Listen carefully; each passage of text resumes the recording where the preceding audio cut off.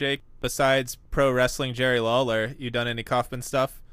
Um, I enjoy the fact that he fucks with people, but as I become more of a showrunner and produce shows, I fucking hate it when people fuck with an audience, because then nobody can sit around and deal with a long bit like that. They'll just get up and leave and never spend money with you ever again. So, like, as much as I appreciate the art form of Andy Kaufman, sometimes as the guy who takes the money at the door, when I see people fuck with people like that, it tends to just run people away and no money is generated.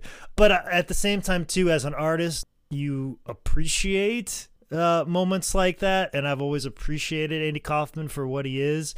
But man, in today's era where you can switch the channel, move on, and get out of stuff quickly, I don't know how an Andy Kaufman would exist today, because nobody has that much patience to have a bit pay off quite as genuinely as that. It's so true. All right, this is 10 Bell Pod, a wrestling podcast that always ends kind of sad. I'm Nick, and I am from Burbank, which is about 15 minutes from Hollywood, so I will still sue you. Out in Lincolnton, North Carolina, we have Micah J. Loving. You didn't even do the proper make fun of redneck. Linkerton is the way to fucking properly do it. Linkerton. You gotta add that too. And the last man ready to stomp a tent pole hole in your ass and camp it dry, the Mad Scout Dick Batting. Once again, Nicholas doing a better job of writing intros for me than I do myself. I appreciate that. Also, too, when I think of Lincolnton, North Carolina, I think of the prison that I wrestled at one time. Yeah, that was a good story. When I hear Lincolnton, that's what I think of every single time. Without giving away too much, I wanted you guys to give your elevator pitches on Andy Kaufman. Micah, you do Andy as a comedian. Jake, you do Andy's legacy in wrestling. Andy was one of those, he kind of honed and created my appreciation for comedy in a way. You don't really have to be funny, you just have to be interesting. If you're getting some type of emotional reaction, whether it be anger, confusion, joy, laughter, as long as he could pull something out of you that was strong and that would captivate you, he felt like he did a good job. And that's truly how I look at most art. So yeah, that was Andy. He just wanted you to stay there and look at him and be in awe. Didn't matter why. Andy, as a wrestler, he basically is somebody who has enough celebrity that he can leverage his way into the business. But at the same time, too, he understands that he's in over his head and he is just merely playing wrestler. So he understands that he has to be as respectful and as nice as possible to all the wrestlers and give as much care and respect to the sport itself. But in front of the camera, he will disrespect everything and make people as mad as possible, because that is one of the few forums where he can do that, and he's allowed to do that, and that type of behavior is encouraged and generates money, especially at that particular time in professional wrestling. All right, well, Andrew, Jeffrey Kaufman was born January 17th, 1949 in New York City. Bullshit, Nick. He was born in Caspiar, and please, just for me and everyone, can we start this off by having a 10-second moment of silence for all those poor, unfortunate Caspians who drowned when their island sunk to the bottom of the Caspian Sea under mysterious circumstances. Okay, 10 seconds.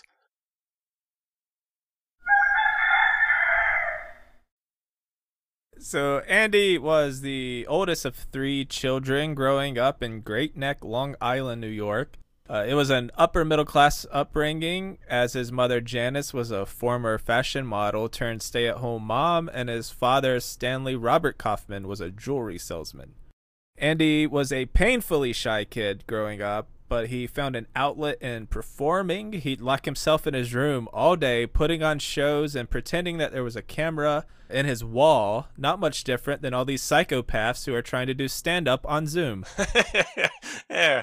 When I saw Man in the Moon and they showed that clip of him playing and in his room, it was very reminiscent of when I used to play in my room. I used to take action figures and different types of action figures and different brands, and then I'd invent my own like story arcs. I would take Silly Putty and like do them up. Like if I had 3 Power Rangers but I needed 5, I would take Silly Putty out of like these generic action figures and make them like the second and the fourth and the fifth Power Ranger, and then I'd have these big story arcs, or I'd create these characters, and then I'd write down the beats of the story and play them out as if it's a movie, as if I was a director. So when I saw Man on the Moon, I go to my sister and goes, "Hey, remember when you used to make fun of me all the time for playing in my room the way that I did with my action figures?" Well, Andy Kaufman, this guy who was a genius, did the same exact thing.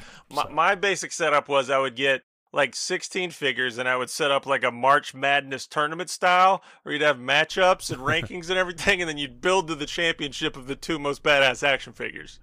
Nick? I did something similar. I had a fuck ton of wrestling action figures, and I would keep some ongoing stories.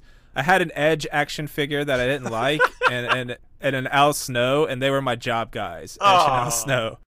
Andy would also begin performing live at a very young age, playing records and cartoons and trying to do jokes at children's birthday parties at just 9 years old. Andy also loved a few more normal things growing up. He liked Mighty Mouse, he developed a deep love for Elvis Presley, and he loved pro wrestling, 3 things that would influence Andy's life and career in one way or the other. And even at the age of 8, at Madison Square Garden, he got to see Buddy Rogers lose the world title to Bruno Sammartino. And Andy said that being there live, seeing the crowd reactions, hearing the cheers, the boos, the frenzy all the people were whipped into, was something that Andy would spend the rest of his life chasing and trying to recreate. And it was that day he decided he wanted to be a pro wrestler. Also, one fun thing I saw, Andy hated going to summer camp, which I'm in total agreement with. Fuck summer camp. I love summer camp, I hate it. And of course I'm an Eagle Scout. Scout camp was pretty awesome. I was just trying to like make all the merit badges, and then one summer I got more than enough merit badges, and they didn't offer the merit badges I needed, so I spent the entire week getting certified to be a lifeguard. So I thought summer camp was pretty fun. Wow, that was a good kayfabe story. Don't know whether to believe it. Determined to be a performer of some kind, Andy kept writing and honing his act. By high school, Andy was in a bit of a fringe group. He never really cared about things like grades or being the popular kid. Instead, he dove into weed, booze, and acid. Yeah. And he apparently also did some amateur wrestling. Again, something we're going to see come up very soon. After graduating from Great Neck North High School in '67, Andy took a year off before enrolling at the now defunct 2-year Graham Junior College in Boston. During this gap year, he discovered transcendental meditation, which would become a massive part of his life. And I think this let him focus, gave him a sense of peace, and allowed him to give some direction to this chaotic artistic energy he had. Have you guys ever tried transcendental? I haven't. I'm surprised Nick has, since he lives in California. I have. Be all over it now. I've read David Lynch, the crazy-ass filmmaker. He has a book that he just vouches for it hardcore, and he has an entire book dedicated to transcendental meditation. That reading it really made me want to try it. Yeah, I listened to David Lynch talk about it on Russell Brand's podcast. Yeah. But yeah, I fucks with it.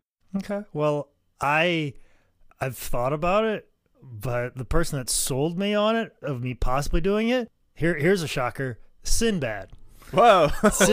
Sinbad is big into transcendental meditation. So much, in fact, he was telling the story one time about how he had this. He was laying on the bed, he was meditating, and there was this object on the opposite end of the bed, and he laid down and opened his hand. And he said he was able to move that object into his hand using meditation. He's confusing shit with the Force, correct? Yeah, pretty much. He's saying, so that's what I understand with transcendental meditation. It's basically the Force. Cool. So and Sinbad has it. And if you've seen his stand-up, you know what I'm talking about. Yeah.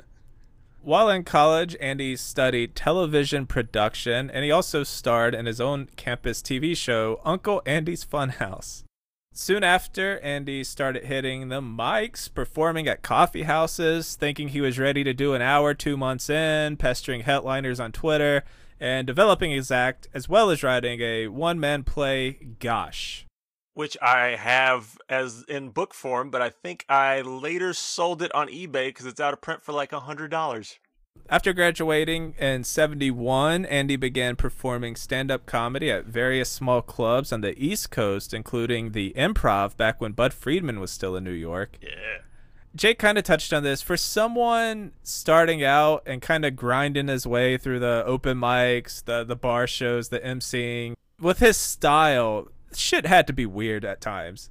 Yeah, like you always see that guy at an open mic and, you know, you hear somebody's jokes like 30 different times, but they got to work on it, and they're your friend, you listen to it, you laugh when they need to, and it's this. But then there's like that weird guy that is always on the verge of pissing management off so much that this mic won't ever happen again, or like make somebody mad who's actually like buying drinks and food and they're never going to come back again, and then this mic doesn't exist anymore. But as a comedian, you appreciate the wild swings that they're doing, and you appreciate them trying something different every time you try going off. But then sometimes if they're trying the similar bit and you've seen that bit before, that's got to be excruciating as well. So it's just high risk, high reward type comedy that you appreciate as a performer, but someone who is a club owner, it's gotta be nerve-wracking. Like, oh no, Andy's on stage. Yeah.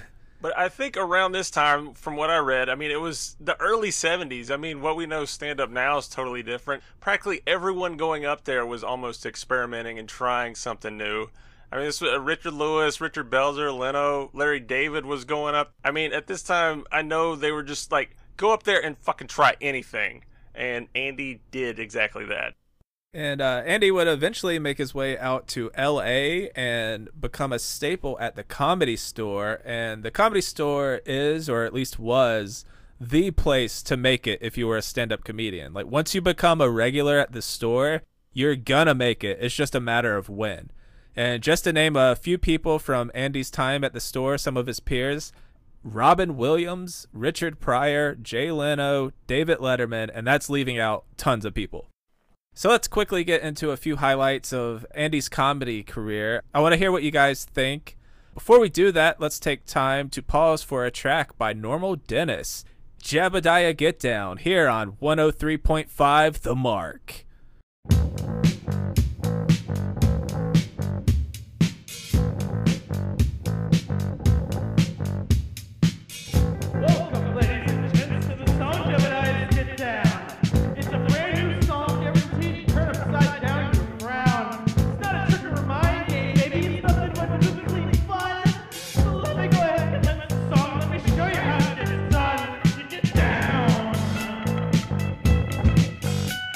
Get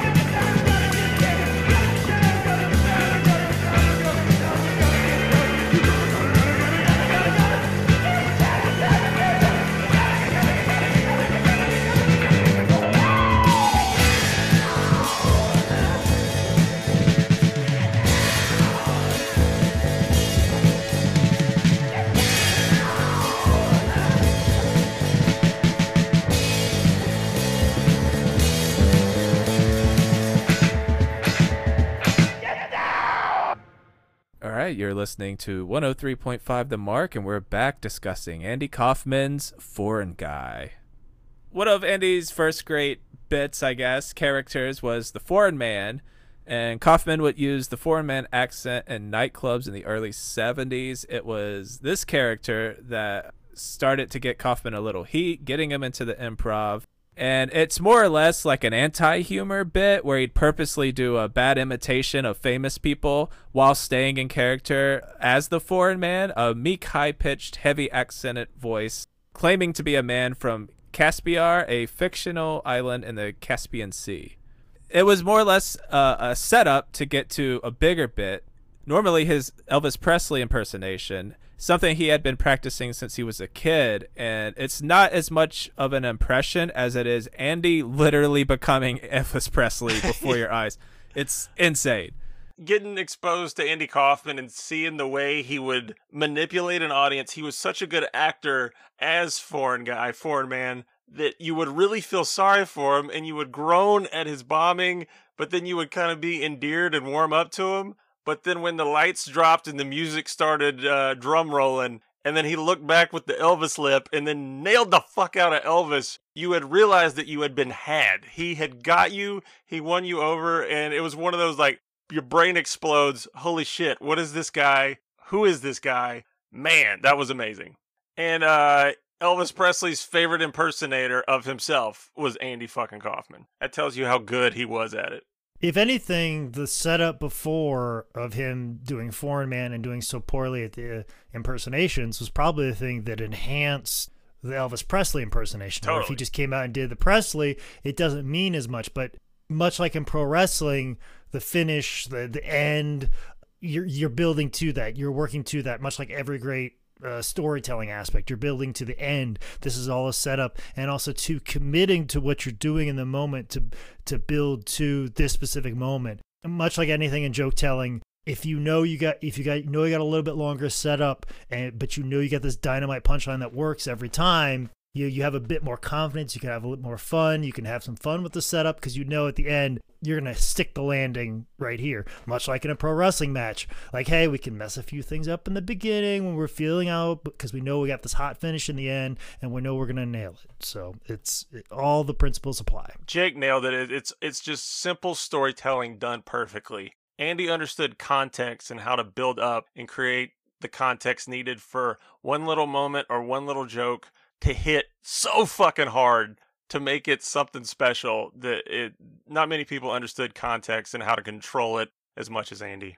It was almost like he was a great misdirection joke writer, like someone like a Emo Phillips or Anthony Jeselnik. But instead of doing it with words, he built like this entire world in front of you where the misdirection would be this giant physical bit, and then he would tag it with the "thank you very much." Yeah. So it's like masterful joke writing and physical comedy like smashed together with like props and music. I mean, it was just watch the Johnny Carson segment.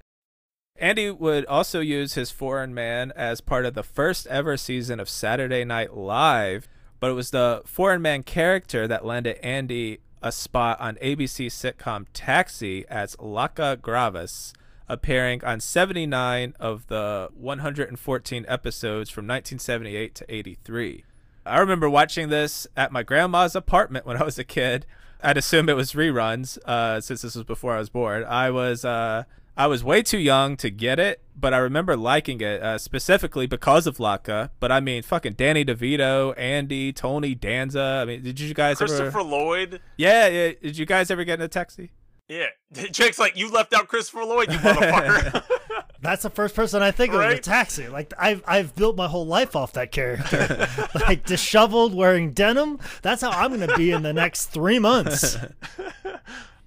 Andy dislikes sitcoms and their scripted nature, but Andy's manager, George Shapiro, convinced him that it would be a quick route to stardom. He'd make good, steady money, and then he could put all that into his own act. And George Shapiro is a fucking beast on his own right. Not only did he work with Andy, he worked with Jerry Seinfeld and was a producer on Seinfeld. Oh, damn, I didn't know that. Well, Shapiro, great, understood the business. Like, hey, you get that fuck money, and then you can do whatever you want. But you got to make this. You got to make that fuck money first. True. You got to make all of it, and then like you could tell people fuck off all you want, and then do what you want to do. You do your big blockbuster, then you do your art film, then the bullshit back and forth. Yeah. To show off how just fucking talented Andy was on a show that he wasn't even passionate about. Not only did he crush it, Kaufman was nominated for a Golden Globe Award and Best Supporting Actor in a Series in 79 and 81. Just whatever. I'll just get nominated for awards for this fucking gig I hate. And, you know, I mean, it would have been the shortest acceptance speech in the history of ever. Thank you very much. That'd been it. All right, and then we get to Tony fucking Clifton.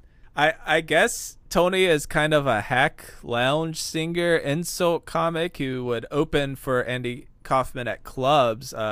Sometimes it was Andy performing as Clifton. Sometimes it was his brother Michael, but it was usually Andy's right-hand man, Bob Zamuda. I love the way that Zamuda explains how Andy came up with Tony. And it's basically, he talks about how, like, people go to the movies and they see villains on the screen. Or, like, with Andy, which I'm sure it's so much transition from pro wrestling, you have bad guy wrestlers. So why can't you have a villain on stage with the crowd? Why is it acceptable in this one avenue of art, but it's not okay when there's live people around in front of you? You're just like, I want to create a villain, and this is who this motherfucker is. Yeah, Clifton was a fucking psychopath.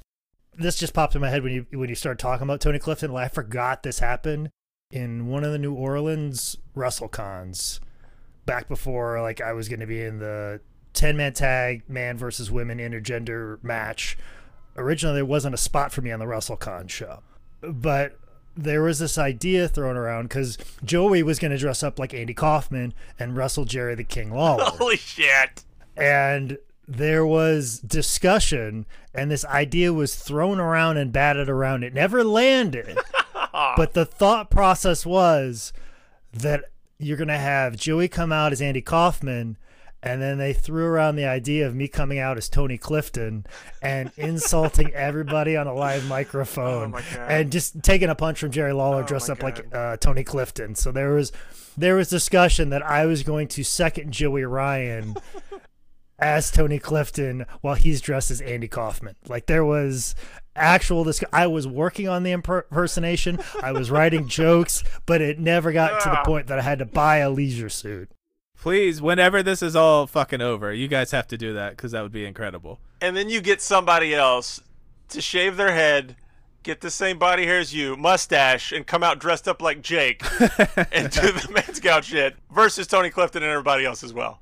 You got to take it an extra level with Kaufman shit. So people at first had no clue if Clifton and Andy were or weren't the same person. So Andy, after accepting the role on Taxi, insisted that Clifton be hired as a guest role on the show. Yeah, so basically, as Nick pointed out, Andy didn't want to do Taxi, but Shapiro convinced him, and then he had demands. So he got his one of his specials, and then the other condition was that Tony Clifton had to be hired, but he had to have his own contract and his own parking space. And the story goes that Clifton lasted, in the movie, it makes it seem like it was one day, but in reality it was about 2 or 3 days. And apparently he actually tried to do good, but then he would just fuck up. He brought some hookers in on the third day. He was scheduled to be Danny DeVito's brother on the show. He committed so hard to it, but it just wasn't meant to be. And poor Tony had to be escorted off the lot. Some of my favorite bits of, just to get an idea of Andy's weird fucking ass. He would go on stage, eat a bowl of potatoes, and get in a sleeping bag and sleep throughout the rest of his act. He would go on stage and eat an entire bowl of ice cream and then have a tape recorder that he hit play on that had audience reactions laughing and cheering for him while he did it, which killed at the Improv. His Great Gatsby bit, he would wash his clothes in a washing machine, do his laundry on stage. This is my absolute favorite. This one didn't talked about too much, but this is fucking genius. Okay. Andy would show movies on his show sometimes, and there's a infamous film, Birth of a Nation, Kind of tells the whole story of Civil War up to 1917. Racist as shit. D.W. Griffith's famous movie. But there's a scene that recreates Abraham Lincoln's assassination. And Andy would tell this 100% straight. He would tell a story how this pioneering filmmaker had one of the first film cameras, and he had set it up at Ford's Theater to record the play. And then in the film, it shows John Wilkes Booth shoot Lincoln and run off stage. And Andy would play it like they actually captured the assassination of Abraham Lincoln. And after he showed it, he would bring everybody together, and they would have a prayer for Abraham Lincoln, and people would cry and embrace and be totally worked over by Andy selling them that this 1917 black and white film, because it looks kind of, sketchy and there's cigarette burns and scratches, that this was the real footage of Abraham Lincoln getting assassinated, and he made that work. And that's just the bonkers type of shit that he would commit to and win over on people. That story just kills me. Now we get into why we are covering Andy Kaufman on Tim Bell Pod. As a nationally touring star, Andy would go town to town doing his live shows, and when you're as famous and well-paid and talented as Andy was, you can pretty much do whatever you want. So Andy did wrestling, women's wrestling. He said he wanted to bring back the carnival days where a wrestler would come out, offer anyone in the crowd $500 if they could last 5 minutes with him. Andy put up his own money to challenge women, proclaiming himself intergender wrestling champion of the world. And to explain Andy's gimmick a little further, we now go to Tim Bell Pod's resident sexist and a man who once saw a picture of Susan B. Anthony and said, "Smile for me, baby," Micah J. Loving. Well, see, basically, Andy didn't think too highly of women, and he knew that would get him cheap heat. And women are very good at raising the babies and scrubbing the potatoes and washing the carrots. I think I switched those up. There's nothing to argue against that. But, when it comes to like the mental acuity that it takes to get in the wrestling ring, the women just don't have it. So they should just go back in the kitchen and make the sandwiches. And I don't want to be the guy who's explaining kayfabe on a pro wrestling podcast, but of course, and this was all a bit to Andy. He was a sweet guy and didn't really think this. Oh, that was such a sweet disclaimer. So Andy began wrestling women during his actual stand-up show, using his amateur wrestling background, as well as having some plants in there for fun. He'd had over 300 matches well before his famous days of Memphis wrestling. Over 300, I've heard up to 400. But then when you look at some of the stuff and some of the shows, and he would wrestle up to 9 women in one night. Yeah. It would add up pretty good going from college to college to college. And the thing that I read, when he first started doing this, he was so over his latke and everyone loved him going to colleges. And he would do the Great Gatsby bit or Old MacDonald, all these things where it's very kid-like, and Andy was big on that, just making people feel like a kid and bringing joy to everyone and coming together. But then he would hardcore transition into the dirtbag heel character, shitting on women all over the place, and then they would turn on him and he would get massive fucking heat just out of the blue from everyone loving him to fuck you, Andy. So as Andy always did with his bits, he wanted to take this to the absolute extreme. So he began poking around the wrestling world, trying to get this on a big stage. I don't even know how to put this into perspective. Andy Kaufman was a household name. It would be like if Seth Rogen suddenly started pro wrestling, but he was dead serious about it, or Matt Damon did a run in the UFC. It just didn't fucking make sense. Kaufman was turned down by Vern Gagne, and he even approached Vince Sr. of the WWF. I assume both said something like "back in my day" and declined Andy's offer. However, it was at a WWF event that Andy met PWI's Bill Apter. They became pals, and Andy would regularly hang out at Bill's apartment, watching wrestling, having long conversations about it, with Andy expressing his desire to be part of wrestling. So Bill Apter hooked Andy up with a chance to do it, something Jake Manning still refuses to do for me. Well, why don't you go hang out with Bill Apter then? He'll get you in. I remember watching an Al Snow shoot interview for like a couple seconds because I can't stand to watch more than a few seconds. Sorry, that was a Mick Foley bit. But Al was talking. He was talking about Bill Apter. Like his name came up, and Al Snow goes, "Bill Apter, you know that psychopath." And I never laughed louder because I was supposed to go over to Bill Apter's house and pick up these magazines before a wrestling show. Like I was just supposed to pick them up, grab them, and go. And we paid for them in advance. All I gotta do is just pick them up and go. Yeah. And I've picked up multiple things that we've bought online from people's houses and over the years, or dropped stuff off, and it's never taken more than 5-10 minutes.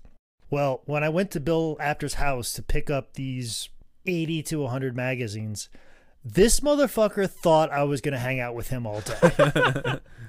He had stuff planned. He had an itinerary. Whoa. He was throwing like slides to show me. He was doing impersonations. He showed me his home karaoke setup. He just took us around. Like, let me show you this and let me do this. And I'm just like, I have a show to go to. Like, and also, better too, I have a life to get back to, Bill. Like, but I'm sure Andy loved every bit of it and loved hanging out with him. And I can't imagine Bill Apter has been any different over his entire life. And if you've hung out with Bill Apter for more than 5 minutes, you've probably heard at least 3 impersonations before you get to the 5-minute mark. That's just how Bill is. I'm sure those two doing impersonations back and forth. Can you imagine those two, Bill doing a Dusty Rhodes impersonation and Andy doing his Elvis Presley impersonation back and forth? Man. Like, that's probably what they did, is they hung out and did impersonations of famous people the whole time. I would be down as fuck to hang out with Bill Apter. You call me up, Bill. There's also, right around this time, if you want to see something weird and rare, go on YouTube and you can type in Vince McMahon interviewing Andy Kaufman. And I think it's from 79. And it probably was a show he probably inquired about doing the bit. But you get to see a very young Vince Jr. interviewing Andy, and it seems like it's not real. It's pretty cool. Hello, WWF fans. This is Vince McMahon, and I'm putting on a voice that makes you think I'm actually human and a regular ring announcer, when deep down inside, I'm a crazy, insane billionaire. Just haven't made $1 billion yet, but don't worry, I'll be a massive piece of shit, and I will make a guy who's had leukemia travel through a pandemic just to be down so he could win a championship belt, to make me happy and ensure that my streaming service and all the big TV contracts that I make, so I can keep piling up money and piling up money. My goal is to make so much money that I can stand on top of it, look out above everybody in Florida, and flip off Dana White as he gets kicked out of Florida, because I am the one that made professional wrestling essential in Florida. Vince McMahon, you're so stupid. Bill put Andy on the phone with Jerry Lawler, as the Memphis territory was the most likely territory that was going to deal with Andy's crazy ass ideas and the whole circus environment of, you know, what Memphis was. Well, I like that Bill Apter, basically the way he always describes it is, Andy talked about how Vern turned him down, how Vince turned him down, and Bill's like, oh, they'll let you get away with that in Memphis. Like, you could totally do that, for sure. Jerry Lawler, they'll let you do that shit, for sure. So you may think that the entire Memphis angle was planned out in detail, every night, every move laid out to a T, but everything that would unfold would more or less be because of great improv by Andy Kaufman and Jerry Lawler, who would soon yes-and their way into one of the greatest angles in pro wrestling history. Well, Lawler, too, he's one of the best, as we've said on Patreon bonus episode, he's one of the best at improving in the ring.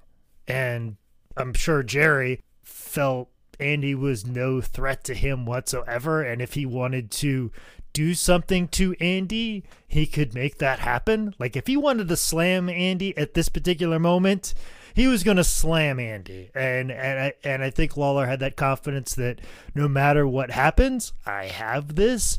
And I think Andy, to an extent, had enough respect and trust in Jerry himself to know that he's not going to do anything dangerous to me. He's not going to hurt me any different than anybody else that would normally do professional wrestling. He's going to do what's right, and there's a considerable amount of trust between those two individuals, and two amazing improv performers you couldn't have in the ring better than those two. Kaufman wrestled twice at the Mid-South Coliseum in 1981, with the second match sowing the seeds to the feud with Jerry Lawler. He wrestled a larger, tougher woman named Foxy with a solid takedown offense, and she almost actually beat Andy. So Lawler took her, he trained her, they set up a rematch, and she almost won again, with Andy pulling out the W, but after the match, he started roughing her up. So Lawler rolled in, pulled Andy off of her, so Andy just rolled with it. He confronted Lawler, who shoved him, leading to Andy threatening to sue him. Do you think this bit was planned out, or this was all improv in the moment? But either way, people went fucking nuts. Oh, this had to be something that they were gonna get to. Like everything else before might have been a little improv, but like no, this is the point we're gonna get to, and this is what we need to get, and this is what we need to happen. I'm sure this is what was discussed, and this was maybe the only thing that was discussed. From here, they get into some pretty legendary Lawler versus Kaufman promos. I will just throw this out here right now. Andy Kaufman was the greatest heel in territory wrestling history. Change my mind. Wait. You can't change my mind because it's fucking truth. There's one delivery he has where he says, "I'm from Hollywood." And it is the most arrogant fucking delivery I've heard from a heel in almost ever. And it also plays upon something that was very prevalent, especially in the Memphis territory. The Memphis territory, at the time that Andy was there, was gaining a lot of steam, and some would argue that Andy was the reason that it gained as much steam as it did. Late 82 to 84 was really a big heyday for Memphis. And, Andy was in and around at about that time and really kind of kicked it off a little bit in that period as well. And there was a bit of, even though they were selling out every night, like people still looked down on their nose at Memphis, obviously, because Bill Apter's like, oh yeah, they'll let you get away with your dumb shit, like where like Vern and Vince, they're like, nope, this is the way wrestling is done, and we're this and we're that, and we're one of the big leagues, and we're not going to have that happen, where Memphis would let anything fly. But everybody in that Memphis area is like, no, our wrestling is better than Vince McMahon's wrestling. But much in the same sense that there's still that sentiment today in the Carolinas. They're like, oh, Jim Crockett Promotions was far better than what Vince Jr. was putting out. There is that sentiment, and that very much existed in Memphis. And of course, Memphis being, not Chicago, not New York, not LA. You don't think that was shoved down their throats a lot, even to an extent that it was considered the Memphis territory, not Nashville, where they might get a little bit more respect. Like even Nashville saying we're bigger and better than Memphis was. So it was like this small city, and they always felt like they always had a chip on their shoulder to an extent. And the idea of somebody from Hollywood coming into this rural type city, much in the same sense that Charlotte was at the time, looking down their nose at them, it's really no different. And there's that attitude and that bias towards people in Hollywood. You want to wrestle me? You want to wrestle me, Memphis style? My favorite thing was the like matter of fact, this is obviously true way that he would deliver all his like what I guess is now considered cheap heat, where he was like, yeah, of course you're very stupid. Duh, you're from Memphis, Tennessee. Like, of course you're a hick. What do you mean? Like, obviously. Like, that was like a whole different level, instead of just grabbing the mic and being like, you dumb hicks, or whatever. It was a level of, I believe this so much that I'm just talking about it like the sky is blue or my shoes are red or yada, yada, yada. Because he's an actor, yeah. And that's something that I noticed when David Arquette started doing a lot of wrestling spots with Northeast Wrestling, and he would film promos. And seeing him do a promo with a pro wrestler, people will say what they want, like, oh, David Arquette, he's a shitty actor, he's a B-level actor, but he's still an actor. Good, you put him against one of the better you put him against a good promo guy in pro wrestling, he's still going to be far better, and the things that he's saying you believe far more because he's a professional actor. And that's something that I really picked up with Arquette, and that's the same thing with Andy, is that he's trained as an actor, as a performer, and works out that muscle all the time, where You know, as a pro wrestler, you kind of spend 10% on the acting. You spend 25% on your body. You spend 15 on your merchandise. Yeah, you spend another 10 on your catchphrases, and then you spend the rest of it all in your in-ring work and understand the psychology of professional wrestling. So you're just kind of split all over the place, where someone who's just solely focused on the actual performance part of professional wrestling and have that skill set, they're leaps and bounds above everybody else, and it's very noticeable.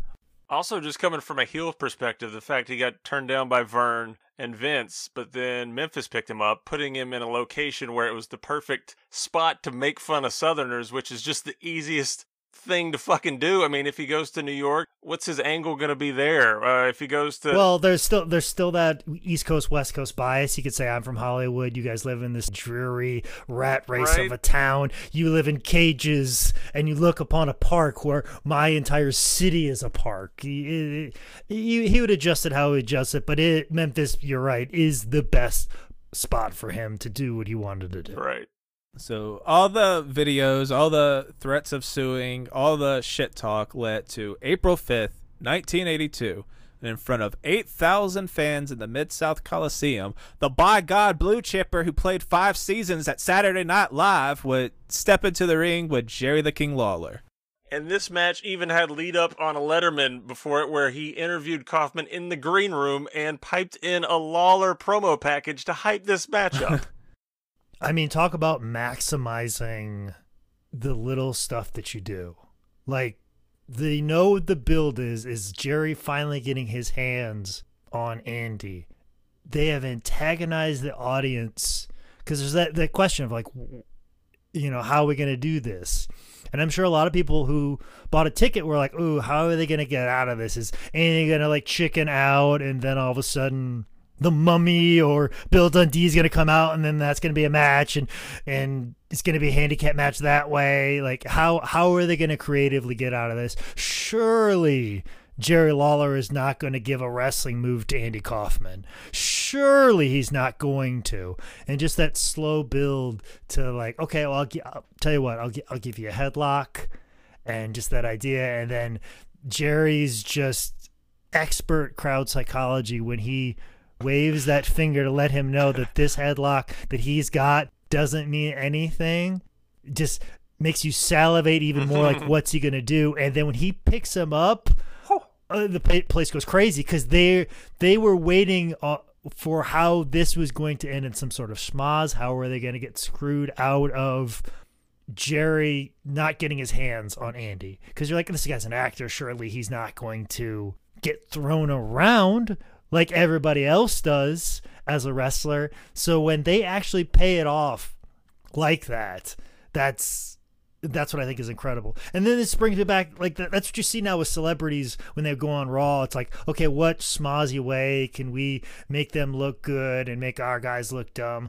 Like that Kevin Federline John Cena match where, like, Federline pins John Cena. Like, K-Fed, like, people didn't like him. Yeah. Imagine K-Fed taking a belly-to-back suplex from John Cena, or taking the Attitude Adjuster. Like, the place would go crazy. The unselfishness of Andy to do that and understand that that's what people want at the end of the day, that's what he was searching in professional wrestling. Make these people so mad, but then pay it off in the end, as opposed to, well, I'm a celebrity, I need to look good at the end of it. Like, that unselfishness is what impresses me the most about this entire match. You think in the history of pro wrestling, there has ever been a bigger response for a side suplex? Like, all this build up, all the promos led to this one perfect moment where all he did was pick him up, and the crowd brains exploded like it was Punk running off with the belt at the end of Money in the Bank, you know? And it was just, he did a very basic move to him, and it just shows, like, I think Andy and Jerry's work to building this moment without ever stepping in the ring. They didn't think they were going to see that. That's the thing, is they saw something they didn't expect or think they were going to do, and that's just the brilliance of it. And to people who haven't seen it, the bump that he takes, he takes a back suplex, but he lands on his neck and his head. It's like a backdrop driver from Dr. Death Steve Williams in, like, All Japan in the 90s or something. It crumples him up It is nasty as fuck. So Andy gets hit with the suplex, and then Jerry picks him up, hits him with a pile driver, which was a banned move in Memphis at the time because that gives Andy Kaufman a DQ win over Jerry Lawler. Jerry then hits him with another pile driver, and Kaufman's selling is great. He does, it's like professional level selling. He fucking gets it, and then he's wheeled out on a stretcher, rushed off in an ambulance. Lawler tells the story that Andy's out on the mat and he won't get up. The ref tells him to get up, he won't get up, and then Andy tells them to get him an ambulance. And then Lawler has to tell him through the ref that you're going to have to pay for it and it's going to be $250. And then they do the whole stretcher ambulance act. And part of me, Lawler was telling this story, it almost seemed too good to be true. Jake, do you think that's something that could happen like that? Or the whole ambulance bit, that'd have to be planned, right? Or...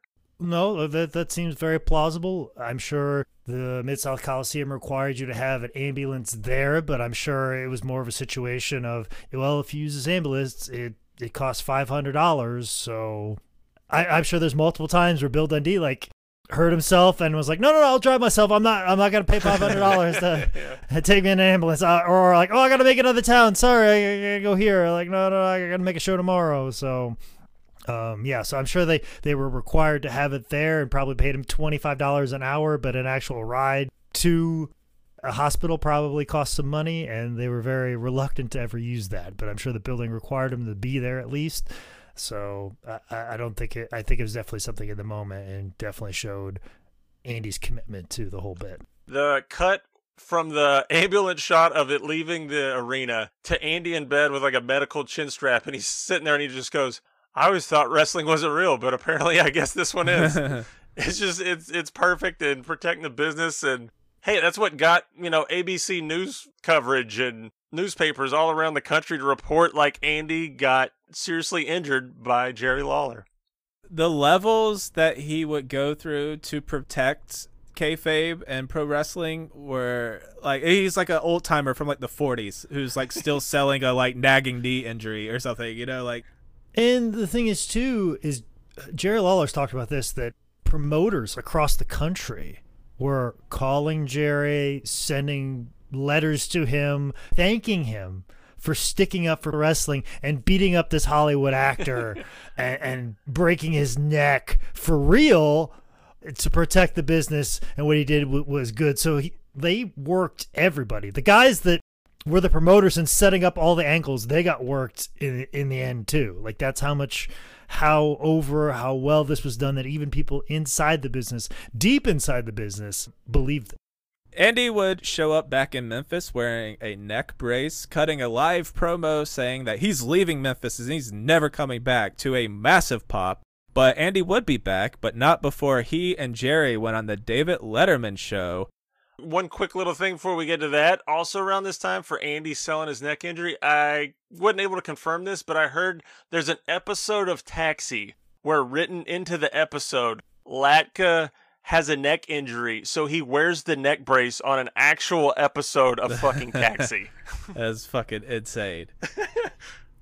So Andy and Jerry were booked for 2 segments. Segment 1 was supposed to be showing the clips of Andy and Jerry, the wrestling matches, the promos, having some laughs. Then in segment 2, Jerry and Andy were supposed to make up, and they were going to sing What the World Needs Now Is Love.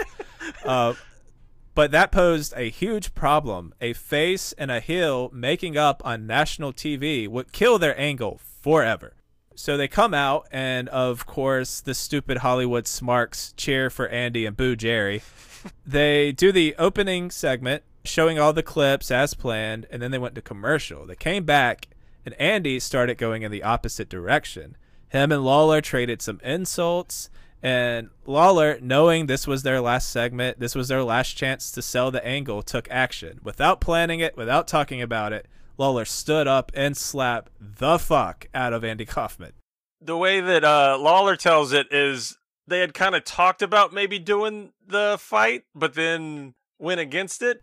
Yeah. But then on air, there's the moment where Andy's asking him for an apology. And I think his line is like, if you're the man that you think you are, you will apologize to me. And Lawler says in that moment, he just kind of said, no. And so turning down that apology then turned into the whole violent altercation. And it's violent. I can't say in my 38 years that I have seen another man slap another man that fucking hard. Like, this slap is goddamn fucking... The only thing that's a close second is John Cena early in his SmackDown career smacking the shit out of Chris Jericho. That's the only thing that comes close. But, like, Chris Jericho stayed on his feet. But, like, Andy gets thrown ass over tea kettle, and Lawler, like, doesn't, like, just slap him. It, like, cups underneath of his chin and lifts him up off the chair a little bit. Like, it's jarring to see. Like, I've never... Jerry's a nice enough guy. I've never seen him as an intimidating, like, super... Like, that level of anger and to the point of, like, I will end your life... Like, that I've never seen that out of Jerry Lawler. There's always been a bit of like, oh, he's angry, he's mad, he's Jerry the King Lawler, he's fired up. But to that level of, I will knock your fucking head off your shoulders is just a level that is incredible. And I think it makes it even better. After the slap, Jerry goes back to his dressing room, kind of expecting to get arrested because Andy's not going to stop and be like, no, he was just kidding, you know. To his surprise, an intern comes back and asks Jerry if he wanted to do a third segment where Jerry comes out and explains the situation. That's when we get Andy's tirade of swearing live on the David Letterman show. So security escorts Jerry off set after that because Andy had to call the police in this situation. Lawler didn't hear anything from Andy or Letterman's people. That night, show aired, they bleeped it out, they showed everything, and we got the continuation to this amazing feud. And one of the best little details is they don't bleep Andy out. Every time he cusses, they do like a cuckoo. They do a cuckoo clock type thing to just show how bananas Andy is. And also what made it seem so real to everybody else is that Andy would never cuss in real life, rarely at all. And if you listen to the uncensored one, Andy's just motherfucking asshole, bullshit, fucking everything. So... Lawler even talks about how in the moment, the slap and everything was a work, but when Andy started cussing and he was so committed and he was so angry, for a second Lawler was like, oh shit, is he going to sue me? Doing the cuckoo bird beeps instead of regular beeps is the most David Letterman thing ever. So in January of '83, we get an escalation in the feud. Lawler was taking on Nick Bockwinkel for the world's title when a masked Jimmy Hart interfered, or so we thought. An unmasked Jimmy runs out, again distracting Lawler, getting him rolled up for the loss. Then they take off the mask to reveal Andy Kaufman. From what I gathered, Jimmy Hart had just been wronged like people get wronged in wrestling and hated Lawler. And they just kind of joined up to, you know, two people screwing over Lawler was better than one. There's always this deep hatred, Jimmy Hart versus Jerry Lawler, because Jimmy managed Jerry, and then when Jerry broke his leg playing tackle/touch football with Jerry Calhoun, the top star in the territory was down. So if you don't have the top babyface, you got to create a new heel. So you had Jimmy Hart say he got a new king of wrestling, and Jerry Lawler's to the glue factory, much like every racehorse that breaks his leg. He's now the top heel. So it's just perfect because you always have this manager and there's always this chase of trying to get your hands on Jimmy Hart, trying to get your hands on Jimmy Hart, trying to get your hands on Jimmy Hart. And he's just got a new person to get in his way, new person to get in his way, new person to get in his way. And the idea that he would team with Andy, who Andy's trying to get his revenge on Jerry, it just fits. It's like the enemy of my enemy is my friend situation, and it's basically how they've come together. Wow, Jake's answer was much better than mine. With Jimmy Hart in his corner, Andy and Lawler would continue to trade promos, building up a match May 2nd, 1983, where Andy would face Jerry again, this time in a handicap match, with Andy bringing along the Colossus of Death, who was Duke Myers, who had a solid career in the NWA as well as Stampede Wrestling. Oh, and Duke Myers, super fucking awesome dude. Met him at Cauliflower Alley. Oh. Awesome. Just cool guy, great insight, would fuck with you a little bit like the old timers would, but it was kind of like a playful thing.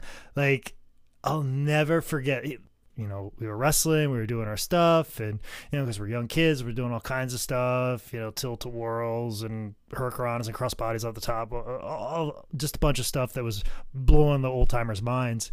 And Duke pulled me and some of the other high spots interns over, and he goes, "Oh, I see you kids like to do all those high spots." He goes, "But I bet you kids don't know how to do a flying toe hold." What? And I'm like, "What's it?" And he goes, "Yeah, flying toe hold. I invented the move." And he goes, "I'll show you right now how to do it." And we're like, "What's this old man going to do?" And he goes, "Here, we don't even need to get the ring to show you."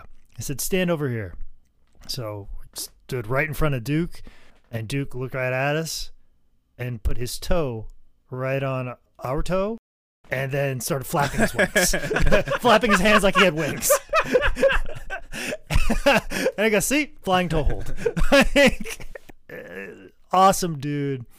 Duke Myers, solid fucking dude. Yeah, that joke deserves some claps. That was awesome. So Colossus pretty much sells everything from Jerry before Jerry makes a big comeback. It's very similar to the time I wrestled Zane Riley, as Zane Riley actually involves me in pro wrestling, Jake. Nick, do you want me to read the opening note that I have on this match? Colossus selling everything and lumbering around like he's fucking Frankenstein. Is that you, Nick? Oh, yay! Great minds, blah, blah, blah, blah, blah. So Kaufman would sneak in and kick Jerry in the ass when he was in a headlock. It was so fun. It's just so brilliant. He finally got his hands on him. And then, Lawler takes the upper hand and, as they said, beats the stew out of him.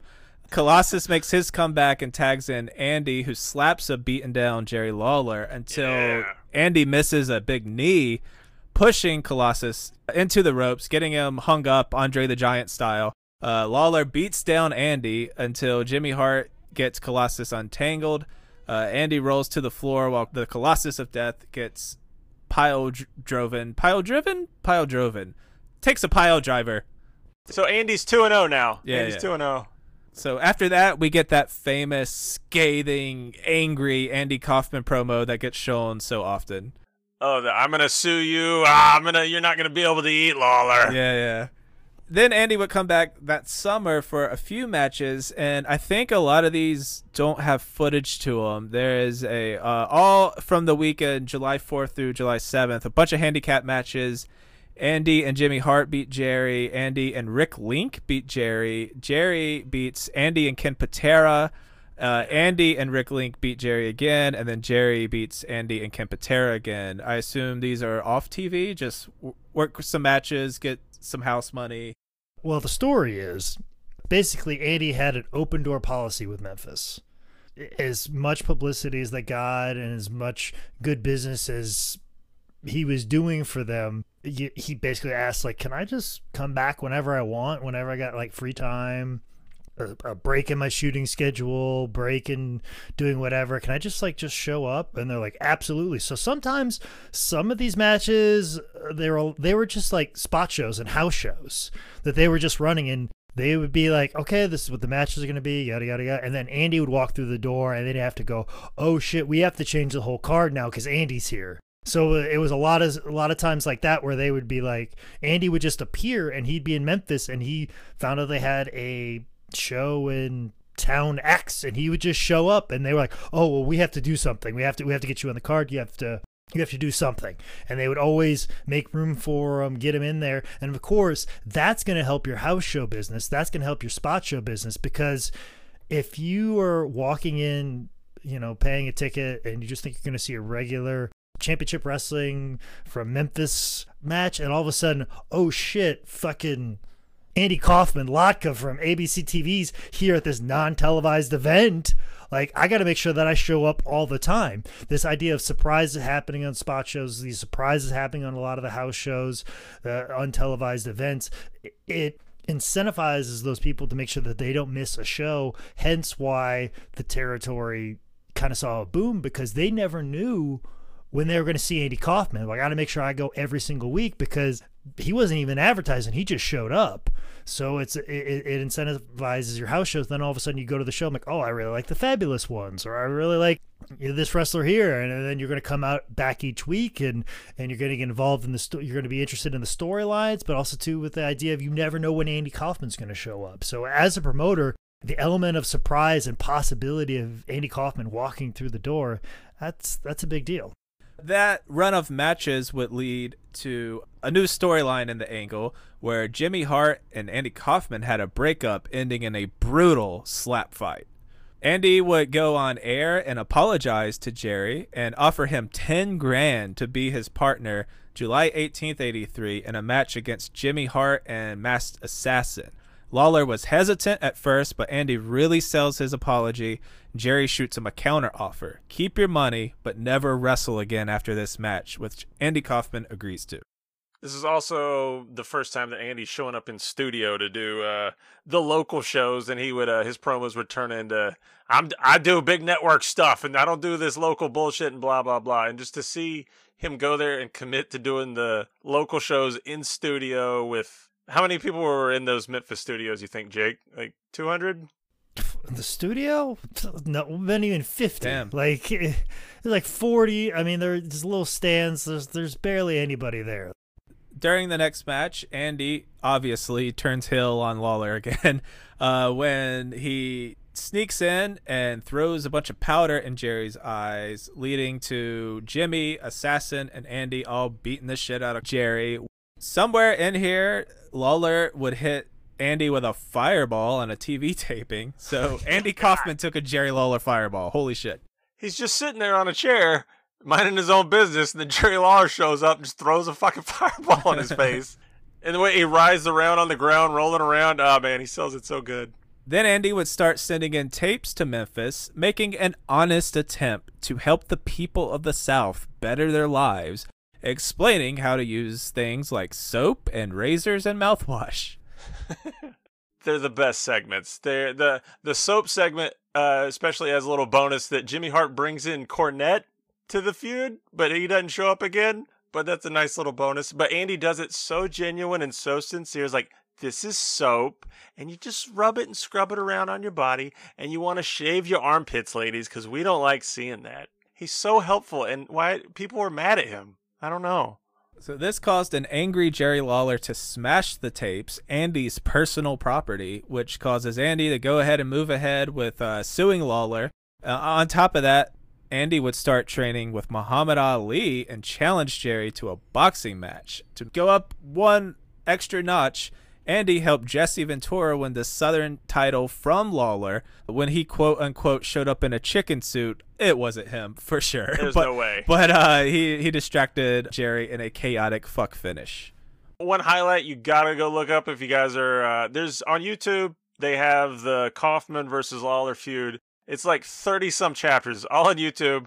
But go to if you just want to see a couple things, go to the end of chapter 22, and it's Andy on the phone screaming at, I think it's Dave Brown, the other guy who was the co-host with Lance Russell back then. And Andy gets so enraged. His screaming turns into this wild gibberish where he seems like he's legitimately losing his fucking mind. And it doesn't go on for like 3 to 5 seconds. It's a good 10 to 15 seconds. He just loses his mind, man. It's so beautiful how committed he is and how much this meant to him. And Dave Brown's reactions are they're perfect. You can also find a really great collection of the Jerry Lawler Andy Kaufman feud on highspots.com, who do not sponsor us. Boom. Yeah, but the guy who put that together is on microphone and talking as we speak. Lawler would agree to a mixed wrestling, boxing, handicap match with Andy and Jimmy Hart taking on Jerry. November 14th, 83. Lawler would actually lose this when Jimmy Hart loads up Andy Kaufman's boxing glove. He decks Jerry, and they do the old double pin on him, with Jerry taking the dirty loss. Yeah, I couldn't believe they let Jerry lose here. I was kind of surprised. And if you want some really good rare stuff that I found, there is a radio interview with Kaufman and Lawler. It's on YouTube. I think you just type in interview Kaufman Hart, my bad. It is the night before this match on local Memphis radio or whatever, and you get to hear Jimmy and Andy kayfabe a 10-minute radio interview and build up and try to sell tickets for this match. It's so damn cool and something you normally don't see old school marketing wise. Good stuff. Look that up on YouTube. To retaliate, Lawler would put Andy Kaufman on his turkey list. You take that, you liberal turkey cuck. And that would build up to what would sadly and unexpectedly be Andy's last match. November 21st, 1983, Jerry and Andy Kaufman would have a one-on-one boxing match. It seems like ad-libbed song that Andy does, "I'm the king of Tennessee," and it seems like he just makes it up on the fly. Is something to see. The way he goes full heel at the crowd while screaming belligerently, but then he turns into the nice, normal Andy. He's like, "Okay, I'm asking nicely, please, shh." And then he immediately turns into the psycho heel back and forth like he's schizo. It's some fun stuff. I especially enjoyed Jimmy wiping down and fanning Andy after the first round, which all he did was run away from Jerry. That was a nice touch of comedy there. But yeah, doesn't last too long. He hits a suplex and the fist drop, and it's kind of it. Yeah, that's more or less game for Andy Kaufman's pro wrestling career. So that's kind of it for Kaufman's run here in Memphis. I think Jerry said they had some promos and stuff in the can, but Andy would get sick not too much longer after this. Bill Apter said this is the biggest angle in Jerry Lawler's career. Do you guys agree with that? All I know is Lawler agrees with that. He still pushes it out there that this was the best thing or the biggest thing he's ever done, and can never not speak highly of Andy and the work they did. Yeah, and that's the thing, too. When they got Lawler in to do the movie with Jim Carrey, Man on a Moon, the whole time Jim Carrey was fucking with Jerry and thought that Andy actually hated Jerry because he didn't know the behind the scenes. He didn't do enough research to realize that that wasn't the case and they were actually playing parts. Like, he just thought that Andy always was fucking with Jerry and he was always pulling that out of Jerry. And Jerry famously pulled Jim Carrey aside one day and said, "Hey, I know you're doing some sort of meta method thing, but I just want to let you know that in real life, Andy was actually a nice guy to me. So maybe you should probably start doing that if you want to be all method about being Andy Kaufman." See, I could see Carrey just thinking, like, well, most of the scenes are wrestling scenes, so I'm going to method our relationship as heel versus face, so I'm just going to be a total psycho to him. So in that way, it makes total sense to me. I could see that him taking the angle of when they were in public together around other people, that Andy would have he would have stayed in character as a heel around everyone else. Kind of like the David Letterman show where, Andy was going to have no choice but to get Jerry arrested because he had to stay in character. So I could see how Jim may have taken that and ran with it. But it's a quick amount of research to find that Andy behind the scenes with Jerry was beyond respectful because he's entering this different world, a world that he's not the king of, that he's not good at. So it's, it's Mr. Lawler, it's thank you very much, it's how was my workout there, what can I do for you, as opposed to just being a huge cunt like Jim was that entire movie. We watched that documentary and I love Jim Carrey, and me and Spencer were both like, he was kind of a dick, right? Like, there's a fine line between passionate, driven method actor and asshole, pretentious dick. I mean, there's a fine line to balance that stuff. Like, I get that you want to be a method actor, and I respect Jim Carrey's level of dedication, what he did. But at a certain point, you're just being an asshole to like some PA making $10 an hour. Like, take it down a notch and let the cameramen and the grips and the writers do their jobs and not be such a disruptive twat. I love Jim Carrey. I love him to death. He crushed it. He was fucking amazing in Man in the Moon. But at what cost? And then there's the bizarro little time capsule that Andy Kaufman made with classy Freddie Blassie. That was a parody of a talkie art film in the early 80s called My Dinner with Andre. And it was My Breakfast with Blassie. And it's basically 57 minutes of just mocking artsy fartsy filmmaking with Andy and Freddie Blassie just sitting at a diner, having conversations, being inappropriate with their Thai waitresses, trying to pick up women, and Bob Zamuda puking on people. You nailed it. You absolutely nailed 100% of what that movie was. I covered it in a How Did This Get Booked episode. Yeah, super fucking weird. It always was kind of seen as like, oh, this thing you got to see. Oh, this is the thing that Andy did with Blassie. You check it out. And I saw it. Super underwhelming. I would suggest listening to the How Did This Get Booked episode over watching My Breakfast with Blassie.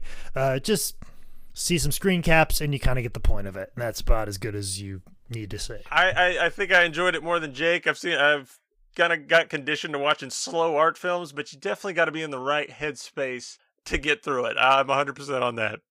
So it was late 1983 that things took a horrible, horrible, horrible turn for Andy.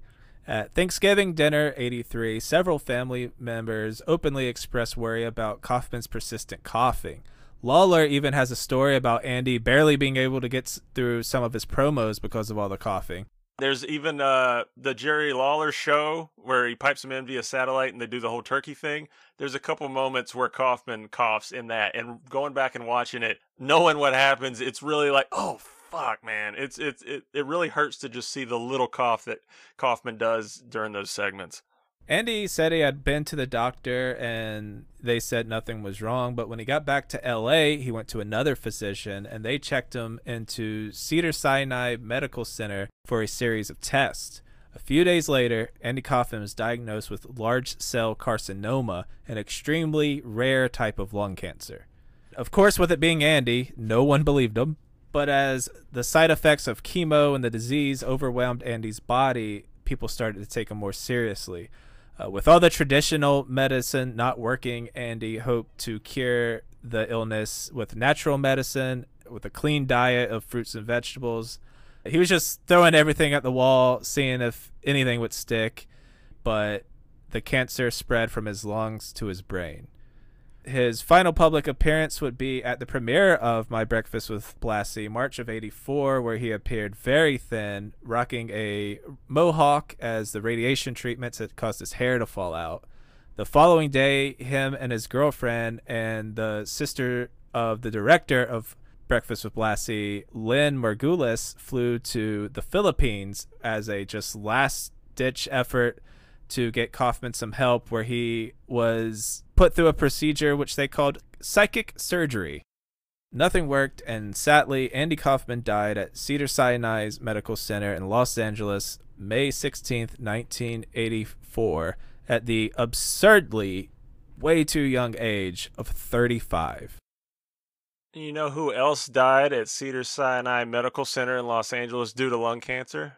Tony Clifton fucking did, in a screenplay titled The Tony Clifton Story, written by Andy Kaufman and Bob Zamuda in 1980.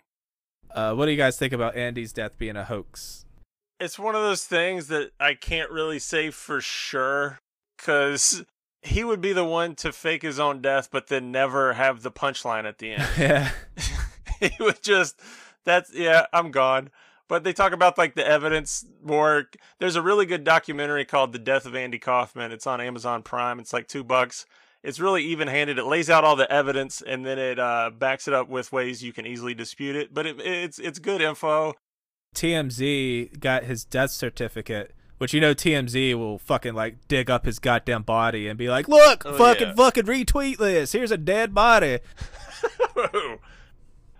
And to add to the conspiracy stuff, there's also, I think it was around 2013 at the Gotham Comedy Club, Michael Kaufman, Andy's brother, was on stage. I forget, it was just kind of an Andy commemorative show. And a young woman comes up on stage who claims to be Andy Kaufman's daughter and saying that he's still alive. He's watching the show right now. It's another one of those weird, surreal things where you're like, it could be true because this is Andy Kaufman, or it's just people prolonging his spirit and his love to fuck with people's heads in reality. It's some pretty cool footage to look up for sure. All right, final thoughts on Andy Kaufman. Of all the celebrities that have come through professional wrestling over the years, Andy Kaufman has to be number one because he understood what wrestling was and is, kind of. It's not so much this anymore, but the idea of you have a good guy, bad guy, you make the people mad, the good guy comes in and beats up the bad guy.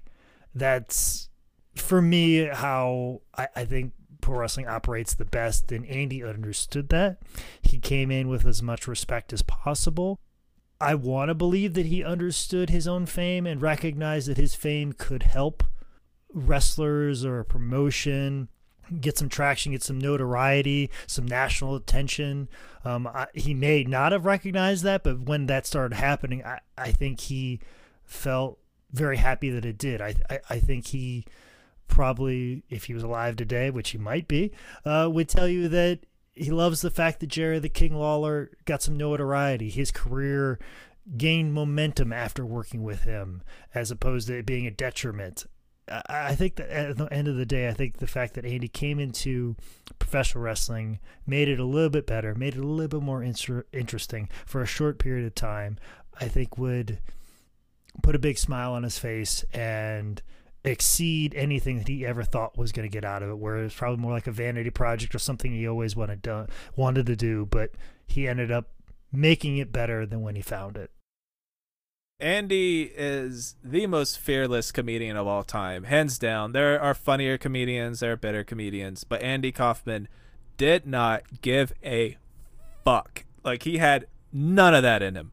Genius, brilliant, trend-setting, mold-breaking, all things attached to his name and all things he 100% deserves. He was just a master.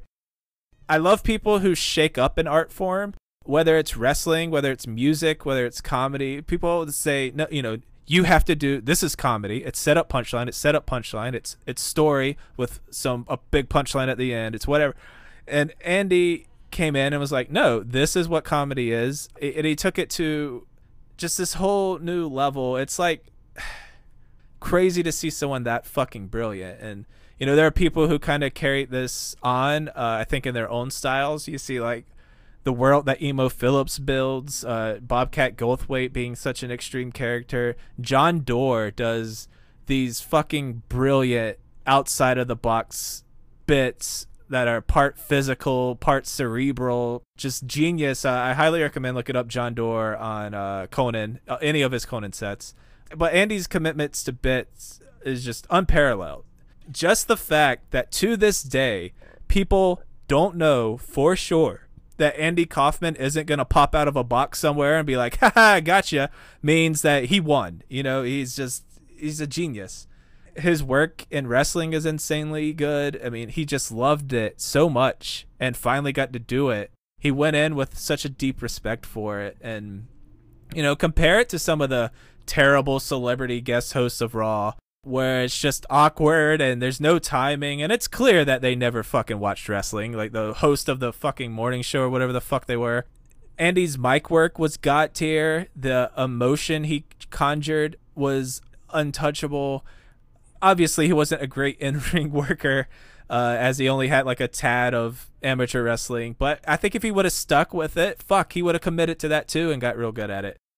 I mean, just the way he was able to get all that heat out of a crowd, it's maybe a little cheap heatish, but again, he was doing this in like 82, 83. Like, he was running with the style at the time. And man, there's no way to sum him up. I do want to tell this really quick weird story about Jerry Lawler, though. I worked at WrestleCon in Orlando with Jake, and I specifically brought my women's wrestling champion yellow shirt, and I wore it to WrestleCon. At the time, at least, it wasn't like that popular of a shirt. Jerry Lawler walks into the convention, right, at like 7:45 a.m., whenever before it starts. He looks at me dead in the eyes, and I was like, huh? Completely just fucking no-sold it and walked to his table. I was like, nothing, Jerry? Not even like a smirk? Nothing? He's like, he looked dead at me and was like, yeah, whatever. And just fucking walked off. That's fuck you, Jerry. Okay, so one of Andy Kaufman's most famous bits is The Great Gatsby. Now, the idea for this is he would come on as one of his British characters. He would act very grandiose and big, and he'd be dressed up nicely, and he would start just reading The Great Gatsby. He would read the book. You think the bit was going to end, but he read it until people quit laughing out of confusion, and they started booing and yelling at him. And eventually he'd be like, okay, okay, okay.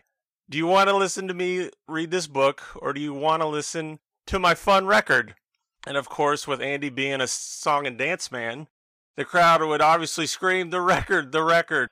And then he would put on the record, and it would just be him reading The Great Gatsby on the record. And everybody would applaud and like, oh shit, you got us. Anyway, blew my mind first time I heard that bit. So stupid, so brilliant. So, the senior year of my high school year, Spanish 3 presentation, I have to do a project on Venezuela. And I had to get up in front of the class, and we had to do a whole fun, end of year presentation.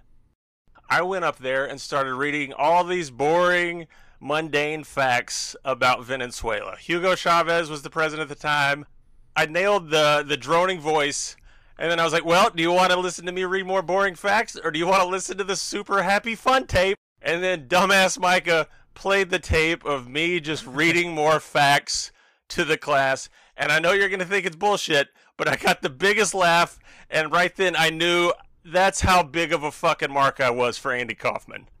Man, when Nick told me we were going to do this episode, I got all flustered. Because Andy means a lot to me. It's stupid, but like I was trying to figure it out. Like my list of, we had to do like a Mount Rushmore of comedic inspirations. It would be The Simpsons, Mystery Science Theater 3000, George Carlin, and Andy Kaufman. Like, I think it was my early 20s, late teens. Like, I dove into Andy so fucking hard, man. I had all his books. He wrote a bunch of fiction books. He wrote poetry. I got his CD where it's just him with a tape recorder talking to his grandma, and he's talking to his girlfriend at the time. It's the weirdest shit, but I got all these weird personal things because it's that moment when you learn about an artist, they hit you, and you just got to soak up everything, man. So when going back and doing all the research for this wrestling, I fell in love with that motherfucker all over again, man. There's those moments that just, like in one of his first big promos when he's yelling about Memphis, Tennessee, and then he brings in the very large woman, and then he takes her down into a headlock and smashes her head into the ground, and then Bob Zamuda has to come over there and pull Andy off, and he's like, oh, she's not going to sue me, she's poor. And just all these moments, Andy's doing promos while selling a hurt jaw after Lawler supposedly punched him with something loaded. I was like, man, I remember why I love this motherfucker so much, and it's not just something that I have vague recollections about. So doing this episode was just kind of coming back to me as learning about crazy art and comedy, and it meant so much, man. Watch the Orson Welles interview on YouTube. That's bizarre. Watch it's called The Real Andy Kaufman on YouTube. It's the most I've ever seen Andy be Andy, and it's just him shooting the shit with a dude. It's amazing. Watching all this stuff, it's so obvious why Andy loved pro wrestling. Why he enjoyed that. Because his entire act, everything on Letterman, the way he did stuff on stage was pro wrestling. The crowd were the marks. He was in kayfabe the entire fucking time.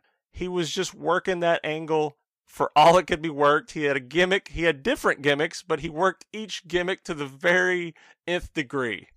Andy just wanted you to feel something, man. When it comes down to it, like Nick said, no matter the art form, Andy kind of taught me that as long as an art form is getting something strong out of you, maybe you don't exactly like it or would recommend it, but it makes you think about something. It'll connect some emotion to yourself or help you grow in a way. And Andy it didn't matter. He wanted you to laugh and then be pissed off, but then bring you back and make you happy, which is kind of what great comedy does. And I love the art that he did because it was mad, it was driven, and it was memorable, man. And I fucking love that dude so much. I'm going to read the final page of the Tony Clifton story that Andy Kaufman and Bob Zamuda wrote in 1980. They embrace. Kaufman smiles tenderly at Tony, who winks back. As the spectacular musical number comes to a close, Tony and the entire cast break into the Clifton strut. Tony looks into the camera and speaks. I just want to say one last thing, if I may. If I made just one person happy, it's all been worth it. Thank you, and good night. All right, that is Andy Kaufman. Thank you guys for listening. Hope you're still doing okay out there during all this shit. Let's see. Thank you so much to everyone donating to our Patreon over at patreon.com/TimBellPod. We had one new person before we recorded this, Jake. Yes, big thank you to Ryan Martell. I can't thank you enough for jumping on the Patreon. I actually, as we're recording this, I'll send out your High Spot surprise before High Spots closes forever. So, like I said, there's different tiers to the Patreon, but thank you so much, Ryan, for jumping on board. I can't thank you enough. You've been a big supporter of me and PWX, so I'm glad that you're a big supporter of us over here at 10 Bell Pod. And I want to shout out for Ryan, too. Check out Martell the God, which is his hip-hop name, and also check out Martell's Movie Madness, which he's me and Ryan have bonded. He comes to Vizart Video, where I used to work, but he come to a lot of our movie nights, and we bonded over horror movies and weird shit and pro wrestling. And Martell's Movie Madness, he's got a podcast, YouTube stuff. Check that out, too. Ryan's good people.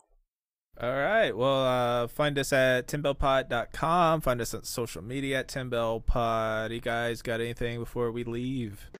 All right, I'd love to get him back, but I'm not going to come back because I don't want to get myself sued, so I'll just see him in court, pal. I will see him in court, and yes, I am. I'm just shut up, and I will stay shut up, and I will know you, and I will see you, and I will see you in court, and I will see Ryan in court, and you have not said a word to me. You understand me? You understand me? You understand me?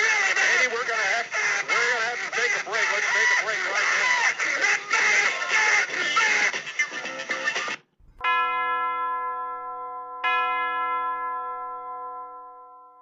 Hey, this is Nick from TimBellPod reminding you to please check out patreon.com/TimBellPod. There you can find some bonus content. You can get a surprise gift from High Spots, even though we should probably quit doing that tier. And you can even tell us who to book next. You can even just support us for $1, whatever you want to do. It is patreon.com/TimBellPod.